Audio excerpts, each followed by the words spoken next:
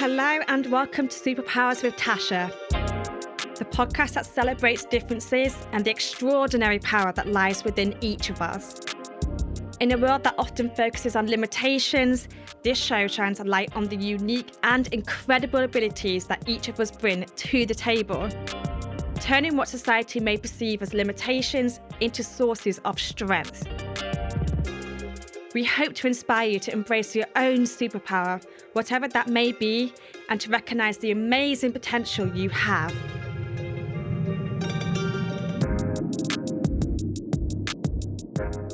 Today we've got an amazing guest who may recognise him from your TV screens and is big in the dance world. He recently found out about his autism at the age of 28, which is fairly recent, only last year. So I'd like to welcome social media star, TV personality and a great person, Tom Malone Jr. Welcome to Superpowers with Tasha. Hey, you alright? Yeah, how are you? Not bad. Good, I'm glad. Where did you travel from today? Manchester. How was the journey? It was long. Was it long? It was long. You know the long train that stops everywhere? Oh, it's one of those ones. That one. Was it hot as well on the train? It wasn't actually that bad. Okay, because I feel like every time I go to Manchester, it's always really hot on the train. No, it does get hot. It gets really hot, yeah. So you found out about your autism at the age of 28, which was last year, if I'm correct. I think either a week or 2 weeks ago. Yeah. Yeah, it was a year, 2 weeks ago, I think. Yeah, and how's that been for you, that year? It's been weird because you spend your whole life, just dealing with the way you are and thinking that you're a little bit weird. Right. And then, to have, a reason for it, it's like you kind of relearn things because you're like, oh, I don't do that just because I'm weird. It's because of the fact I'm autistic. Right. So, stuff that, even now I'll do certain things and I'll be like, oh, I do that weird because I'm autistic. It's not just a weird quirk I have. So, yeah, it's a weird one where, things that were normal for me are still normal, but I'm realising that it's because of the autism, not just because I'm weird. Yeah, so when you say, you felt like you were weird, in what ways did you feel that you were weird, if that makes sense? What are the moments that kind of, made you think that I'm different in a way? So with me, I'm very straight to the point and very, blunt. I communicate in a very straightforward way. Okay. So I was always the problem child that my mum was like, Tom, why did you say that? I remember I was at a dance competition once when I was a kid, and one of the girls had done her makeup different, and she was talking about, her makeup was different, and I was like, yeah, it looks weird. And obviously to me, I just mean it looks different than usual. Yeah, yeah. Apparently most people would word it differently. So then she ends up in tears. Her mum's saying to my mum, why did Tom say that? And it's just stuff like that. I would read the room wrong, say the wrong thing at the wrong time, say it direct and not realise that you should kind of beat around the bush with certain things. And just stuff like that, always wrong thing at the wrong time. And I'd always have to do things in a particular way. And there's so much to it that it really shapes everything you do. That's one thing that I've had to kind of realise, is that because it's a whole different neurotype, it's your brain is just, it processes information differently. So you're literally processing the world in a different way to most people. Right. So in terms of that, it's probably shaped every single aspect of my life, and I've just never realised. Yeah. And what was the moment for you to kind of, the click moment of, okay, I want to go get diagnosed? What was that moment of, maybe I have got autism? So people had always mentioned it from being young, about oh, you must be on the spectrum and stuff. But because I'd always been able to function in society, I'd always been very much oh, if I am, I am. If I'm not, I'm not. It doesn't really matter to me too much to get a diagnosis. And then one of my nephews was suspected of having autism. And a lot of the behaviours that he displayed that are the reasons why they suspected it was stuff that I used to do as a kid. Right. So for me, I thought if I go and get tested and I'm not, then fine, I know I'm not. And if I am, he won't have to grow up not having someone that he can relate to. Because his mum's not autistic. There would be no one else in the family that's autistic. So as much as he can go and speak to his mum and stuff about anything, there'll be stuff that she still wouldn't be able to relate to, whereas he could always come to me, and chances are I've been through the same thing. So when I first got diagnosed, it was more so that he would have someone to relate to. No, that's and then as I realised that, I was like, oh, well, there's probably a bunch of kids out there that feel the same way. So I might as well be like really open with it on my social media and stuff, and just change the stigmas around it. Because I'm not the sort of person that people would immediately associate as being an autistic person. Like if you go onto like TV and like films and stuff, like the autistic person that they show is always like someone who's really academic and like got these really weird, quirky things that they do. It's never someone that people would perceive as like being a dancer that performs in front of a bunch of people or anything like that. So I thought it makes sense to break down those stigmas so that other kids can be like, oh, just because I'm autistic doesn't mean I can't do this or I can't do that. And so, yeah, I think originally I got diagnosed because of my nephew. Yeah. And then after that, I realised that there's actually more people that I can hopefully have a positive impact on. Yeah, you are having a positive impact. I looked at your TikTok and your socials, and you really are being that voice, and you are helping out all those people out there with autism. And how did it feel to do that first? I saw your social media post where you announced it, kind of. And how does that feel to kind of share it with the world, basically? Was it kind of like a weight off your shoulders, or did you feel like, okay, it's more like a internal kind of thing that you felt like you needed to do it, or obviously use a platform as well? I feel like there was a bit of both like that. There was never any doubt that I would be open with it because of my nephew and stuff. Like I would never have shied away from it because I wouldn't want him to ever feel like there's anything he needs to shy away from. Like that's who you are. So for me, there was never any sort of option other than to be open with it. But there was an element of, I wonder how people will respond to the fact that now I have something that's seen as like a disability, and like you're never quite sure how people will take it. So there was an element of, I guess, going into the unknown, but it was never really a choice for me. Like I'd rather be open with it and own it because it's who I am than to shy away from it. And how did people respond to it?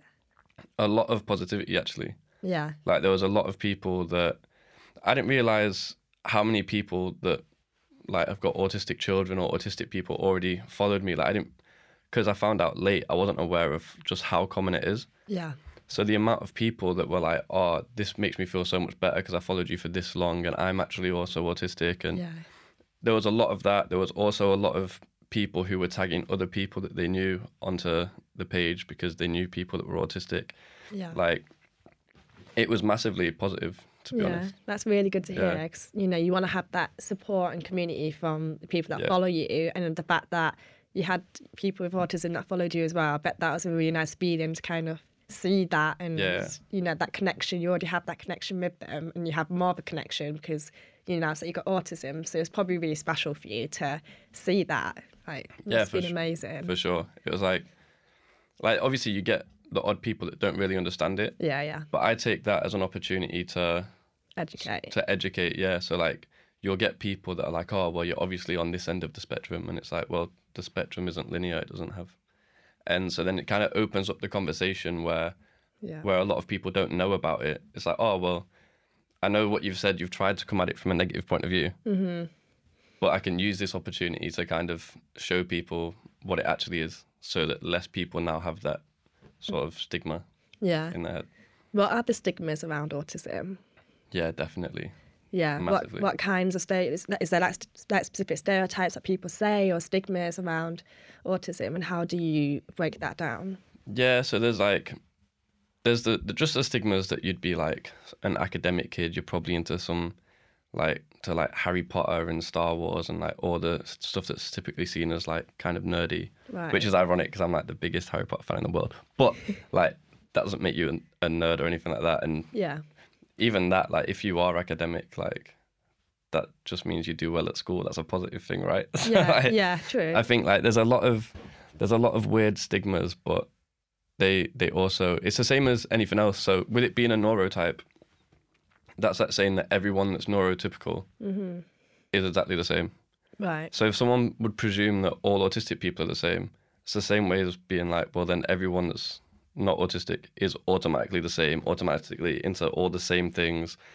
Automatically, if one's a bad person, you must all be bad people. Like, so it makes no sense to presume that just because one person's autistic, all of the autistic people must fit the same brief. Right. Yeah. Like, for example, you do occasionally get comments where it's like, oh, well, you can't be autistic because my cousin's son's autistic and you're nothing alike. And it's like, well, that makes sense with different people. Yeah, not everyone's going to be the same. Yeah, exactly. Yeah. Right. So that, like, there's a lot of that, but outside of that, I think it just comes down to education. Like, there's a lot of, like, there's just not a lot of education properly around autism. Like, yeah. For me, I personally think that obviously going back, there's a lot of traits in me that I see in older family members. Okay. But growing up, I guess it was just seen as like, oh, he's just like that person. So it's not because he's autistic. It just runs in the family. Yeah. But then to think that when that person was growing up, autism probably wasn't talked about at all. Yeah, well known, yeah. So there was no need to think that they might have had something that no one talked about. Yeah. So then it goes back to, there's probably people out there that aren't getting diagnosed because they just see it as a family trait rather than an autistic trait. Right. So I think that also ties into like the stigmas and stuff where unless it's like on the end of the spectrum where, well, not the end because it's not a linear spectrum, but unless it's in like that area of the spectrum where you like find it a little bit harder to function in society, then a lot of the time it probably gets swept under the carpet as just like, oh, it's just something that runs in the family or something like that. Yeah. Take it back to school a little bit. How was it for you in school? Like, was it like academically and just like socially as well? Like, was it tough for you in school, or were you, because obviously I feel like in school, like, was teachers supportive of you? Because obviously you didn't know you had autism then, but do you reckon if you did know you had autism back then, would your experience be different? Yeah, 100%. My experience would be different, but I think so. This goes into where there's also benefits of it as well. So like I'm able to really hyper focus on things that I'm passionate about. Okay. So like the subjects that I didn't really enjoy, I would just be like, I don't care. Like I don't really want to be here. I'm never going to use this again, sort of thing, which isn't a great attitude to have, but it's just the way I am. I find it hard to apply myself to something that I don't care about. Yeah. But the subjects that I enjoyed, I excelled in. Like I was like really good at them all. And even like the subjects that I didn't enjoy as much, I was still academically like quite good at. Like I was in like the top sets for everything, but I just wouldn't apply myself more than necessary. Yeah. But stuff that I enjoy, I like dive into. So academically, I like excelled in all that sort of stuff. In terms of like the social side of things at school, I was kind of a bit like a social butterfly. Like I would get along a bit with everyone, but I think that was more so because I'd learnt to mask by that point. Yeah. And I think because with my dance stuff, because I was achieving quite a lot in something that I was passionate about, like in outside of school, when I was at school, I still had a sense of self-worth of, oh, well, I'm good at what I do. Yeah. So it made the social side of things easier because it was like, I know that I have self-worth, so I'm not going to doubt that when I speak to people, which is something I'm passionate about, is the fact that like it was very beneficial for me that I found something that I loved like back then, because it helped me so much through the times when like I probably would have struggled a lot more socially if it weren't for that. Yeah, I can totally relate with dancing. Like that's same as me. Dancing was my safe space and still is to this day. And what got you into dancing? Was it just a local dance school, or what was the first kind of moment that you found out about dancing? So basically my sister, like my mum had like well, my mum and dad, but my mum was like a stay-at-home mum, like raising us and stuff. So there was me, my sister, and my younger brother that were all like under 5 at the same time. Oh. So like, yeah, crazy. And my eldest brother, like he weren't like much older as well. He was like 8 at the time. So like a lot of us, when one of us was doing something, the others would get brought along a lot of the time. So my sister started dancing. Okay. So my sister went to like a tap and ballet class, and my mum had me and my brother there as well. And I just started joining in at the back, like of my own accord. Yeah. So my mum turned around to my dad and was like, oh, I think Tom wants to dance. And my dad was like, well, let him. Yeah, that's amazing. And then, so it was a woman called Jean Geddes that just had like a local dance school. Yeah. Rest in peace, Jean Geddes. Shout out. But yeah. So she had a local dance school, and it all started from there, really. Yeah, amazing. And to this day now, like, since you found out you had autism, has it changed for you with dancing?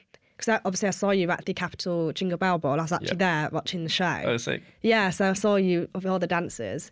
And I just thought, wow, it's so cool. How did that feel for you up there? Because that was in December, wasn't it? So how did that feel for you doing that? That was crazy. Yeah. That was such a weird experience, like, because as a dancer, like, most of my career was dancing behind other artists and stuff. Yeah. So, like, to be at the front with, like, my own backing dancers and stuff was such a weird experience. Like, I can imagine. I got to come out the stage at the beginning and stuff. I was like, who do I think I am? Like, some Michael Jackson business. I was like, this is crazy. But yeah, it was sick. And it's weird because dancing is something I've done, like, for as long as I can remember, and something I'm so comfortable with. Mm-hmm.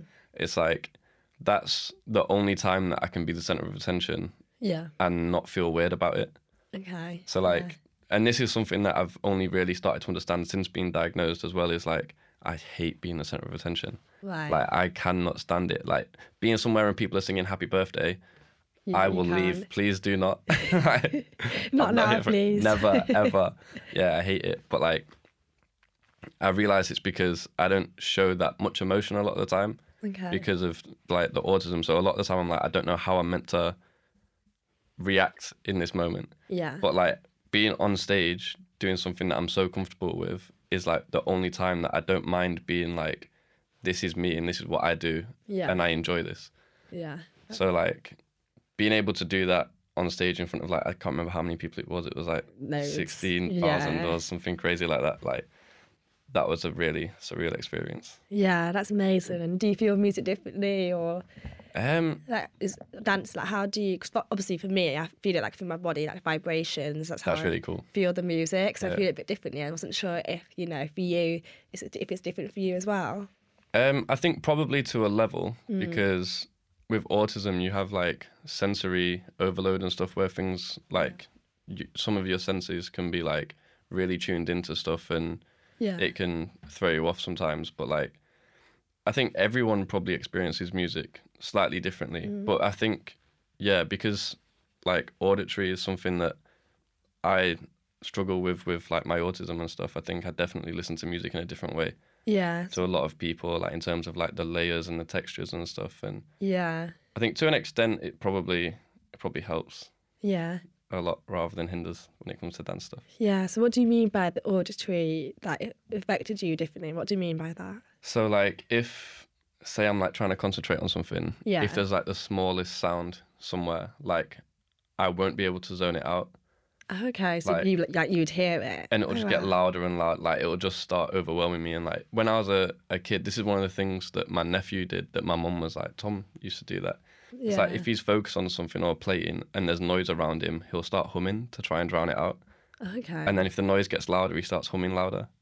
Okay. And that's what I used to do when I was little. Or, like I would just remove myself completely.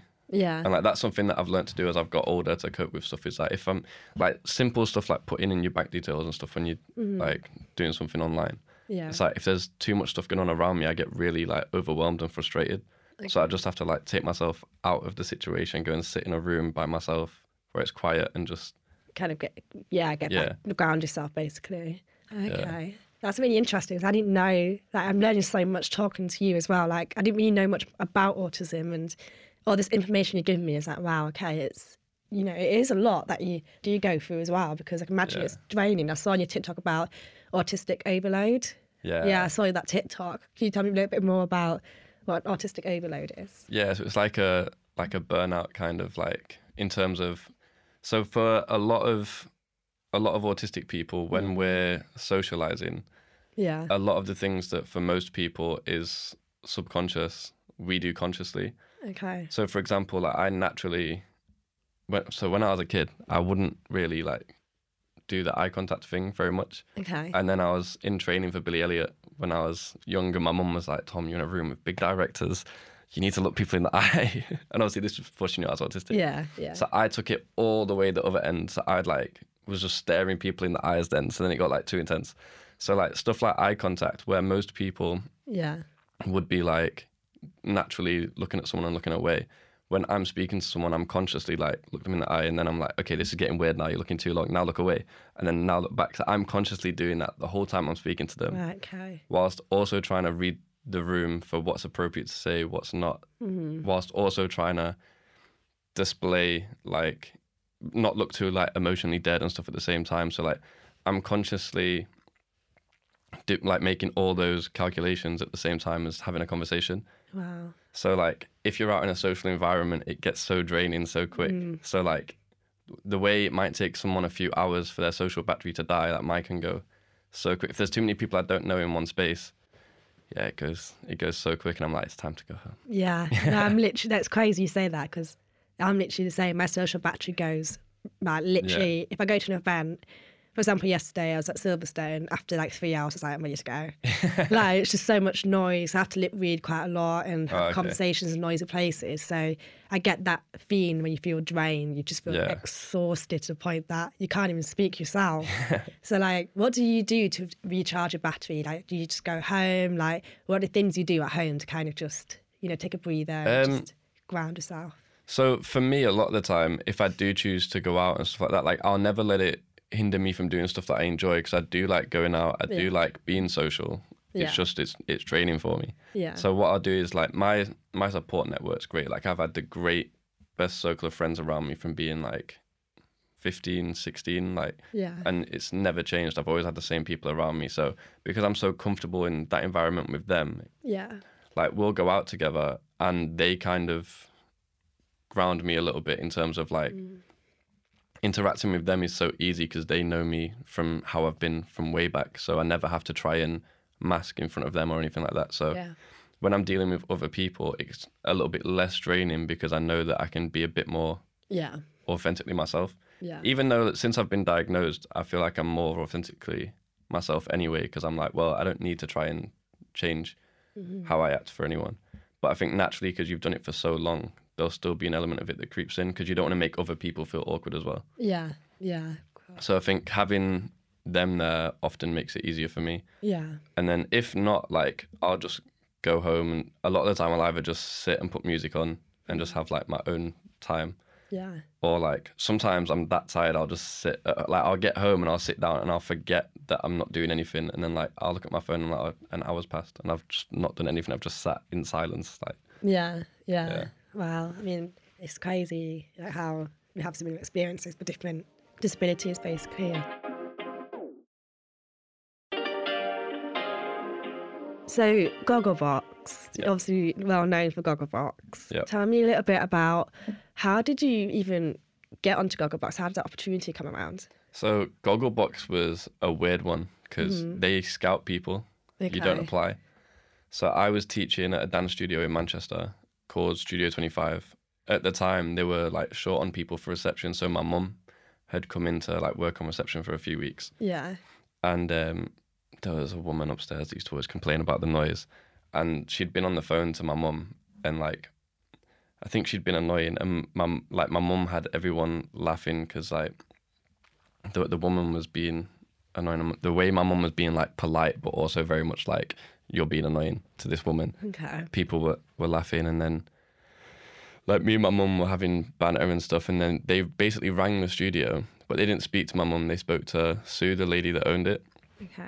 And was like, do you know any families that would be good for it? So she suggested me and my mum. So then the next day they came in, and there's like the reception, and there's a glass wall behind the reception with like the studio behind it. So they've said to my mum, like, oh, are you Julie? She said, yeah. And they've gone, is that Tom? And my mum's turned around, and I was trying to work out why my windmill to headspin wasn't working right. So they've looked into the studio behind it and gone, is that Tom? And I was stood with my head against the wall doing this. So they must have been like, he's not okay. This is going to make good TV. That's what dance training does to you. We're all weird. So, they asked us to do it. And my mum was like, well, I'll have to ask my husband. So my mum spoke to my dad. And at the time, we didn't fully understand what it was. We'd never watched it at the time. And it wasn't as big as it is now. And so she told my dad, and we were like, there's going to be cameras in the house all the time. That's what we thought at the time. And my dad was like, no. So if I'm getting up, going to work, and I walk downstairs in my underwear, like, no, absolutely not. And then they were like, no, the cameras are only there on filming days. And then my dad was like, well, we've got 6 Rottweilers, like it won't work. And they were like, that's even better, because in their head they're just thinking this sounds like a crazy house. So in the end we agreed to do the test shoot, did the test shoot, and somewhere in between doing the test shoot and being told that like they wanted us to do it, I was home late one night and I think a rerun came on, and like my mum shouted me downstairs and we watched it, and it was actually like funny. So then we was like, all right, cool, we'll do it. And then it just took over our life for like 7 years. My mum and dad still do it. Wow. Yeah. That's crazy. 7 years. That's a long time. And how did you find the experience? And this is actually quite an interesting question. Obviously, you know that you got autism now. Yep. If you knew back then, would you still have done Gogglebox? Yeah, 100%. I think I'd never turn down an opportunity because of my autism. Like I would never allow myself not to do something. It's like when I get invited to like premieres and stuff, like as much as I'm like, there's going to be a lot of people looking at me, people pointing cameras at me and like speaking to people and stuff. Like I'll never not go because I'm like, I'm not going to be someone that shies away from things because of it. Like I know that there's ways I can cope with it now that I can use to get through those things. And if I enjoy doing these things, I'm not going to say no just because of that. Yeah. So like Gogglebox would have been the same thing. I definitely would have done it always. That's really good to hear because, you know, I feel like that's a really powerful message is that, you know, you don't let it affect you or shy away from it. It's about, you know, this is who I am. There's ways to cope with it. I can turn it into a positive kind of situation. And obviously you mentioned that you had dogs. Yeah. So 6 Rottweilers, right? Yeah. Well, at the time it was 5 Rottweilers and a staff. Oh, I love Rottweilers. They're so cute. So are dogs like a therapy to you as well? Like, because for me, with my puppy, I feel like she's just like a little like outlet to her all the time. Like, I feel like dogs just know. Like, was that the same for you? Like, did you feel like they were kind of your? Obviously, you're allergic to dogs as well. So like, I love dogs. Like, I'll have dogs when I'm older. Like, I'll always have dogs. Yeah. But I am very allergic to dogs. Like, and my mum and dad didn't realize. Right. So like, when I was born, they already had a dog. Okay. So I grew up basically with my mum and dad being like, why are you always ill? Like I always had a cold. Like, oh no. Constantly was like even like now I struggle to fall asleep, like breathing out of my nose. Right. Because like growing up, my nose was always blocked. Oh no. So literally for 20 years, I went through a 20-year allergic reaction, constant. Moved to London. And for some reason, no one has ever moved to London and been like, I can breathe. Like, the air down London is terrible. But I moved to London and suddenly could breathe out of my nose. I was like, this is sick. I'm cured. It's like, what's going on? London cured me. Yeah, I'm cured. I'm amazing. So I'm going through London now. I can breathe through my nose. Great. And then it came to film the next series. I went back to film and literally walked in within about 20 minutes, was like, I'm getting a cold. Like, and I just thought it was a cold. And then Dave, the dog that's always a problem, like he's an idiot, he jumped on me basically, and within like 5 minutes I just started getting like a rash on my arms, like with these like kind of like hive like things, and I was like, what is going on? And then I realized I'm allergic to dogs and never realized. Oh no, that's crazy. 20 years. And my mum was like, oh well, it's a good job you've already moved out. Fair enough. She was like, otherwise we would never have gotten rid of the dogs, you know. She was like, if we had dogs first, you wouldn't be here. Basically, the dog's over you, basically.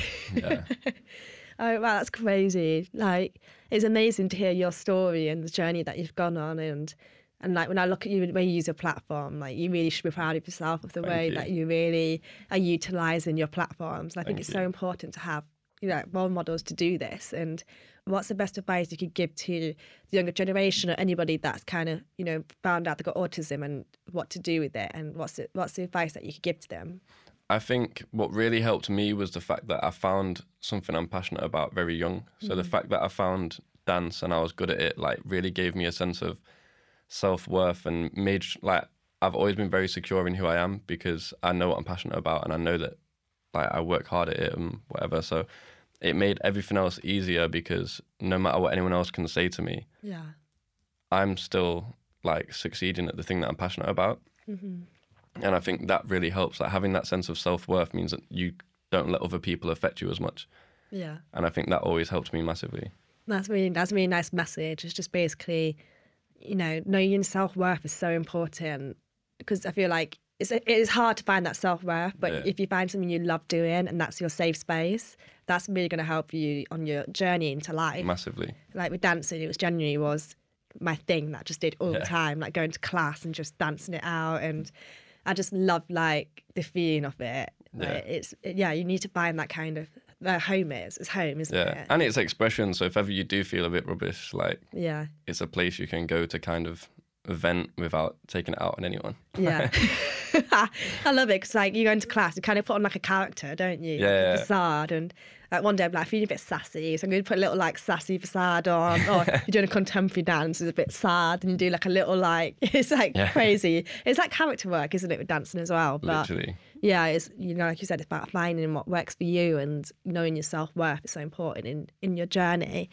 So you're an ambassador for the National Autistic Society. Yep. So when did you join the society to be an ambassador? I actually can't remember when I joined, but it was like one of the first things, like when I got diagnosed, they send you like a package of like all the things and like resources and stuff that might be able to help you, and that was like one of the top ones. Yeah. And when I was looking through stuff, it was like their stuff kept coming up of like the things they help people with and how they try and like help autistic children, like the families of autistic people and stuff that are like also dealing with it. So I think they were always doing really good work, and I kept seeing it, and eventually like they reached out to us, and I really wanted to be involved with them and like just help do what they're doing and hope that they can, you know, further my voice with what I'm doing. And it's been a really good partnership. That's really nice to hear, like, you know, becoming ambassador for something so important and close to your heart as well. Yeah. And tell me, like, with your future and, you know, what's kind of like your dream, your goal that you want to achieve in the future?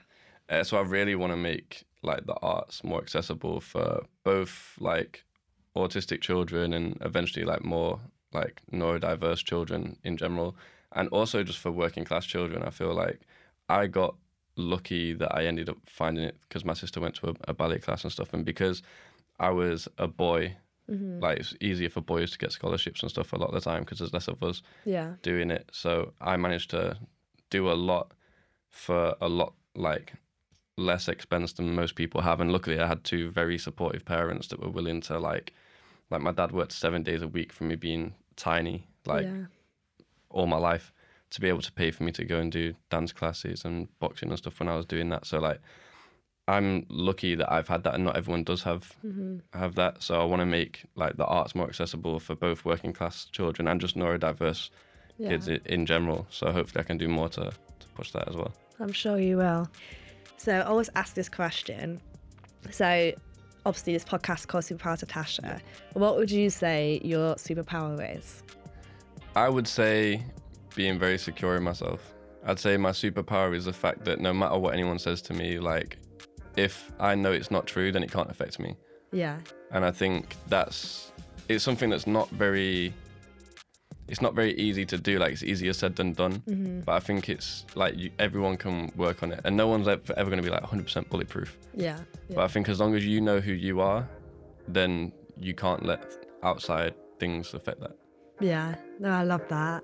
Thank you so much for coming on, Tom. Thanks for having me. Oh, good. Thank you for listening, and we hope you enjoyed and took something useful from this episode. Don't forget to follow Superpowers with Tasha on your favourite podcast platform. And together, let's make a world a more inclusive and accepting place. See you next time.